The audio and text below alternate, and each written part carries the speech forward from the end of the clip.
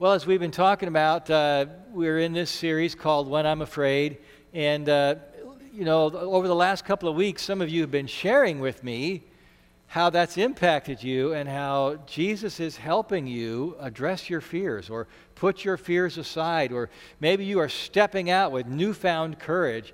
And so I hope that you'll just keep sharing those stories both with me and then sharing them with each other, because whenever you tell us about how God is setting you free from your fears, that helps us become set free from our fears. Our theme verse for this, as I did in the children's time, is Psalm 56, verse 3. So let's say it all together, shall we? When I am afraid, I put my trust in you. One of the hardest choices that I've ever made in my life was about whether or not to come to Omaha. You know, I had been pastoring a church in Lincoln for 14 years. It was a church that Trish and I had started there. And then the bishop called. Well, actually, someone called for the bishop and said the bishop wanted to meet me. And so I did that, and bishop said, "Steve, I need you at Faith Westwood." And explained the situation a little bit. And of course, at that point, Faith Westwood was a 2-campus church, right? And there was also some sort of uncertainty about the future and the relationship between these 2 campuses. And the bishop said, "Steve, you need to find out whether this is really one church or 2, and let me know in 6 months." Okay, well, no pressure there. And I thought, well, what am I going to find if I go there? What's this going to be like if I'm walking into a minefield? There are times when as a new pastor, you come into a situation, there's maybe some conflict or some, things that are sort of not quite settled, and you help the church deal with that. You can end up being, the casualty. You come and you're there, you help them work through it, and the only way they can heal is for you to leave. And so that was a little bit of my fear, that I was walking into this. But I want you to know that even before we came, God gave me a peace about it. Maybe it didn't really make sense that I would be at peace about it, but I was. And so here's my question for you today. When did you have every reason to fear, but instead you had peace? When did you have every reason to fear? Logically, based on your circumstances, but instead you had peace. Or maybe you started with fear and God moved you to peace. So here's what I'm going to suggest. That you huddle up with some other people around you, maybe beside you, behind you, or before you, and have at least one person, 1 or 2 people share about a time when you had reason to be afraid, or you had been afraid, and God gave you peace. And that peace carried you through. So, I know this is kind of a risky thing. You're feeling, I don't know, I didn't plan to come to church to talk to anybody, but you don't have to talk. Hopefully, though, you'll turn and you'll find 1 or 2 other people who will, and just share a quick 1-minute story or so about that. So, you can go ahead and do that. Hey, by the way, a lot of you know, if you've been coming here a while, that the first maybe dozen weeks of the year, we were bringing somebody up every Sunday, and I was having a conversation with them. And we'll go back to that at some point, but during this 4-week series, we're trying this, where every Sunday we're kind of having you turn and share a little something with some people near you. And so we'll try it again next week. But it seems to be you really take to it well. I mean, the conversation is energetic and animated, and I really love hearing you, because I know you have stuff to share with each other. And what you shared and the things you heard is what the Bible calls the peace that passes understanding. When you bring your anxieties to God and you give thanks for your blessings and you tell Him what your needs are, then this mysterious, miraculous thing happens, and peace comes into the equation of your life. Now, you'll always have fears, right? You'll always face some kind of fears. And I don't want to make it sound at all that once you belong to Jesus and you're living by faith that you won't have fears. And I also want to say that there's such a thing as good fears. And one of the good fears is the fear of God. Now, I know that sounds kind of strange, but over and over in the Bible, it praises people who fear God. So what does that mean? What does it mean to fear God in a healthy way?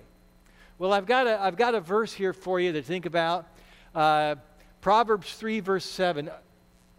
Are we getting a little rumble in the sound system? Is that what I'm hearing? Okay. I didn't know there was a tornado happening outside. Okay, it's a sound system. All right. How many of you are getting my daily text messages? Okay, you got this verse today. Did you notice that? And if you're not getting it and you want to, let us know. Put it on your green card sometime or notify the office. We'll get you on it. But it's this one. Do not be wise in your own eyes. Fear the Lord and shun evil. And this means that kind of the flip is also true, that when you have no fear of God, then you are wise in your own eyes. You know, when you're wise in your own eyes, well, then you know what's best. No need to listen to God because, hey, you know what to do. And when you don't fear the Lord, it's easy to let evil hang around. You know, sin is not such a big deal. And in a sense, you become your own God. And if you don't fear evil, here's what you do fear. You fear that if you obey God, you won't be happy. I mean, if I obey God, then, there's things that I'm going to have to change, and then I won't be happy because I can't really trust God. The fear is that if you obey God, you won't be happy. Tim Keller says this is the same lie that Satan told in the garden. The lie that if you obey God, you won't be happy. But when you have a healthy fear of God, one thing that happens is that it makes you humble. And you believe that your ultimate happiness can be found in God and in God's will and in God's way for your life. And so you begin to seek God's wisdom. And you learn to trust that, and you learn to treat sin like it is poison in your life. Fearing God also means recognizing that if you are ever to behold God in all of His heavenly, magnificent glory, it would just knock you flat. All of that goodness and gloriousness would just be more than you could handle. It would overload your circuits. Well, that's kind of what happened to the prophet Isaiah in the 8th century BC. He had a vision where he saw God on the throne in heaven, and there were all these sort of top-rated angels, the seraphim of the heavenly court, and they were all singing and crying out, "Holy, holy, holy." And when Isaiah saw all of this, the goodness and the gloriousness of God, it just blew him away. He said, "Woe to me! I am ruined, for I am a man of unclean lips, and I live among a people of unclean lips, and my eyes have seen the King, the Lord Almighty." Now, in the passage Laura read for us a little bit ago, the disciples, Jesus' disciples, they don't see a vision of the throne of God. But something almost as scary. They hear the voice of God. So let's open our Bibles to that. Matthew chapter 17. We're going to start with verse 1. In the Pew Bible, it starts on page 983. And maybe you would like to read all of this biography about Jesus written by his disciple Matthew, but you don't have a Bible at home, or the one you have is a really old King James version, which was published more than 400 years ago, and it's hard to read. So if you want a Bible, just take that Pew Bible home. You can have it. We'll stick another one in. They don't cost us that much. We just love for you to have it. So if you found it, let's look at verse 1. After 6 days, Jesus took with him Peter, James, and John the brother of James, and led them up a high mountain by themselves. Now, it says 6 days, after 6 days. 6 days after what? Well, it was 6 days after after Peter boldly blurted out that Jesus was the Messiah, the Son of the living God. And then Jesus explained what kind of Messiah he's going to be. He's going to suffer and be killed. And Peter's going, no, no. You know, this isn't what he signed up for. He said, never, Lord, this shall never be. And Jesus turned around and he got in Peter's face and said that Peter was speaking for Satan. And he was a stumbling block. And then Jesus gave all of them the news that about what it meant to be his disciple, that they were also going to have to deny themselves and carry a cross. Imagine some of these disciples are thinking it's about time for a career change. Huh?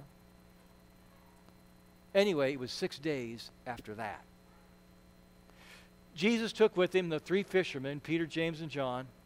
And we don't know what mountain they were on, but we know that mountains have kind of always been important places in the Bible, especially for Revelation. Remember Moses went up Mount Sinai, and that's where God gave him the 10 Commandments. And Elijah went up on Mount Carmel, and God brought down fire upon Elijah's altar. Now let's look at verses 2 and 3. There he, that is Jesus, was transfigured before them. His face shone like the sun, and his clothes became as white as light. Just then there appeared before them Moses and Elijah talking with Jesus. Now, the disciples have never seen anything like this. They've never seen Jesus like this, you know, kind of burning light in all of his heavenly glory. And Moses represents the law, and Elijah represents the prophets, and they're talking with Jesus because he's the one that the law and the prophets have been pointing to. When Jesus lays down his life, it'll be the fulfillment of God's plan revealed in the law and the prophets. So there's Jesus before them, shining like the sun, talking with Moses and Elijah, and Peter just thinks, you know, hey, this is really cool. This is way better than having Jesus die on a cross.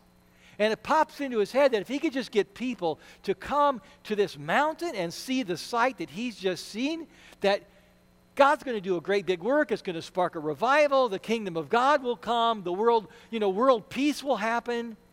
And so Peter speaks up.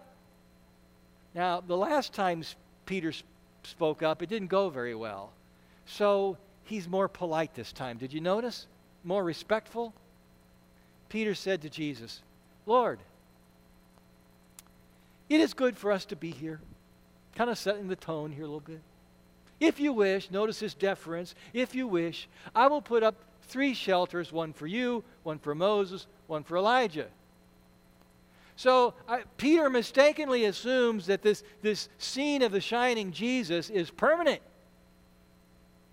Or at least Jesus can turn it on whenever he wants to.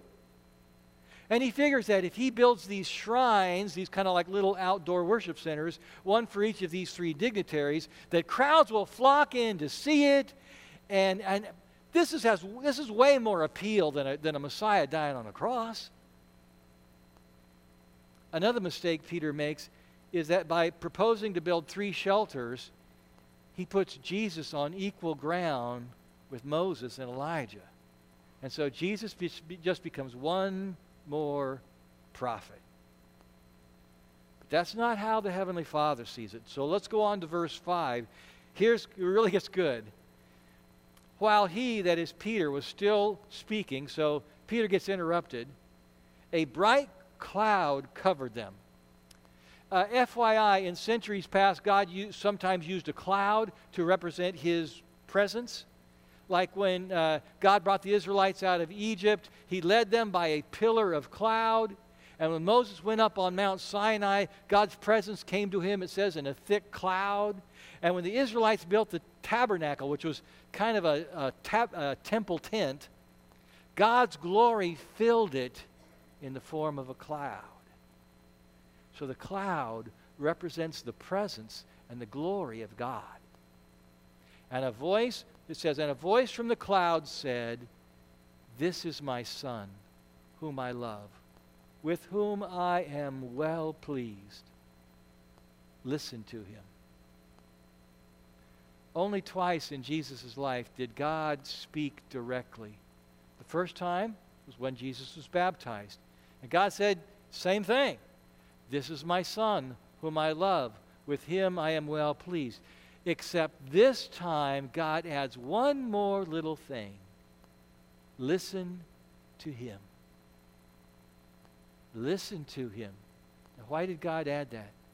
I think it's because Peter had come up with this plan without listening to Jesus. Did Jesus tell him to build 3 shelters? No. Did Jesus tell him to set up a shrine and start a new religion? No. Today, the title of the message is, "When I'm Afraid of Getting Too Close to God." You know, I think there is a level at which we all deal with that. That, you know, we want God, we want God's help, we want God's comfort, we kind of want God to be nearby, but not too close. And I think that's sometimes even true when we gather here to worship, you know. We want a little bit of God, but we don't really want to pour out our souls to God or worship God freely. It's easy to hold back because we don't want to get too close. And what happens? What happens when Christians are afraid of getting too close to God? 2 things I see often happen. One is that we talk when we need to listen, and we make plans when we need to wait. You ever see that happen? When we are afraid of getting too close to God, we try to fill the void, and we talk when we need to be listening. We make plans when we need to be waiting. And you know, I think churches are good at that. We love to talk, we love to make plans, and we do it, I think, at least partially because we are wise in our own eyes. We can handle it. And that way also, we can avoid getting too close to God. I mean, talking, making plans, that's easy. Listening and waiting, that's hard. You know, feel like Peter, hey, I know, let's build some shelters, we can charge $20 a head, step right up and you can see Elijah, Jesus, and Moses. I mean, that sounds a little bit like what churches do all the time. We charge in without really listening. Now, I'm not pointing a finger at you without pointing 3 back at me. I have done this over and over. Why? Because it's so much easier. So much easier to talk and make plans, because listening and waiting on God is kind of uncomfortable. Plus, hey, I'm way too busy for listening and waiting. I've got things to do. I can't slow down and take time to draw close to God like that. You know, back in January, a few people from Faith Westwood went to the St. Benedict's Monastery. You know where that is? Out in Schuyler, near Schuyler, for what I would call a mostly silent 24-hour retreat. Not completely silent, mostly silent 24-hour retreat. And I guess they're going to have another one in the fall if you're interested in that kind of thing. And I went out to St. Benedict's once by myself. I just booked a room and took the nice drive out there and stayed 24 hours, came back. You know, I think we need to do more of that. Just take some time to slow down, to be quiet, to listen, to draw close to God. Well, when the disciples see the cloud come over them and they hear a voice speak to them, it totally freaks them out. Verse 6. When the disciples heard this, they fell face down to the ground, terrified. Now, to fear God is a good thing. It's a normal thing. And yet, do you remember for those of you know the song Amazing Grace, one of the verses starts out like this: 'Twas grace that taught my heart to fear. And how does that line end? And grace my fears relieved. Yeah. Isn't that interesting? 'Twas grace that taught my heart to fear, and grace my fears relieved. See, Jesus came to embody God in human form so we could experience him without falling on our faces in fear. He came so that we wouldn't have to be afraid of getting too close to God. Verses 7 and 8, Jesus relieves those fears. It says, but Jesus came and touched them. Kind of like, hey guys, still awake? Get up. Don't be afraid. And when they looked up, they saw no one except Jesus. And what Jesus commands, he also empowers. When he says, don't be afraid, he empowers us to not be afraid. And that's our theme that we keep coming back to every Sunday this series. What Jesus commands, he also empowers. And so when he commands us to not be afraid, he also empowers us to not be afraid. So, what are we going to do? Today I've got one main theme, one big idea to share with you, and you see it up there on the screen. Lean in and listen to Jesus. Maybe you've been like a lot of us, and there are times when you're kind of afraid, don't want to get too close to God. That's understandable. So do this. Lean in and listen to Jesus. He is the presence of God in humble human form. We can relate to him. We can identify with him. We can understand him. And when I say lean in, it's kind of like the conversations that all of you are having a little bit earlier, where there's lots of people's voices happening all over the room. It's kind of loud. And so how did you hear each other? You leaned in. You know, that's kind of a cool thing, because it's an expression of trust. It's an expression of friendship with someone. They're saying, don't be afraid, lean in. And the voice from the cloud says, listen to him. You know, listening to Jesus is way more than just listening to his words and tucking them away for future reference. The kind of listening that the Bible talks about here is ingesting them into our lives and letting really them become a part of who we are. That's what Jesus talked about in one of his parables. Because some people listen to Jesus and it just bounces off, right? Bing! And it doesn't stick because they don't understand it and they don't want to understand it. Some people listen to Jesus and it starts to sink in, but they want everything to be easy. And when it's not easy, they give up. Some people listen to Jesus and they start to grow and it all makes sense, but they want Jesus without having to give up anything else. And so all the good that God wants to do in their lives just gets choked out. And some people listen to Jesus and they lean in and they really listen. And those roots go deep and the clutter gets cleared away and they grow up strong and God is continually transforming their lives.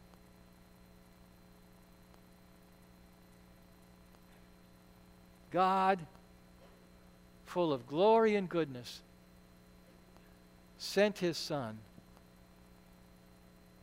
And God said, listen to him. And what did Jesus say? Don't be afraid.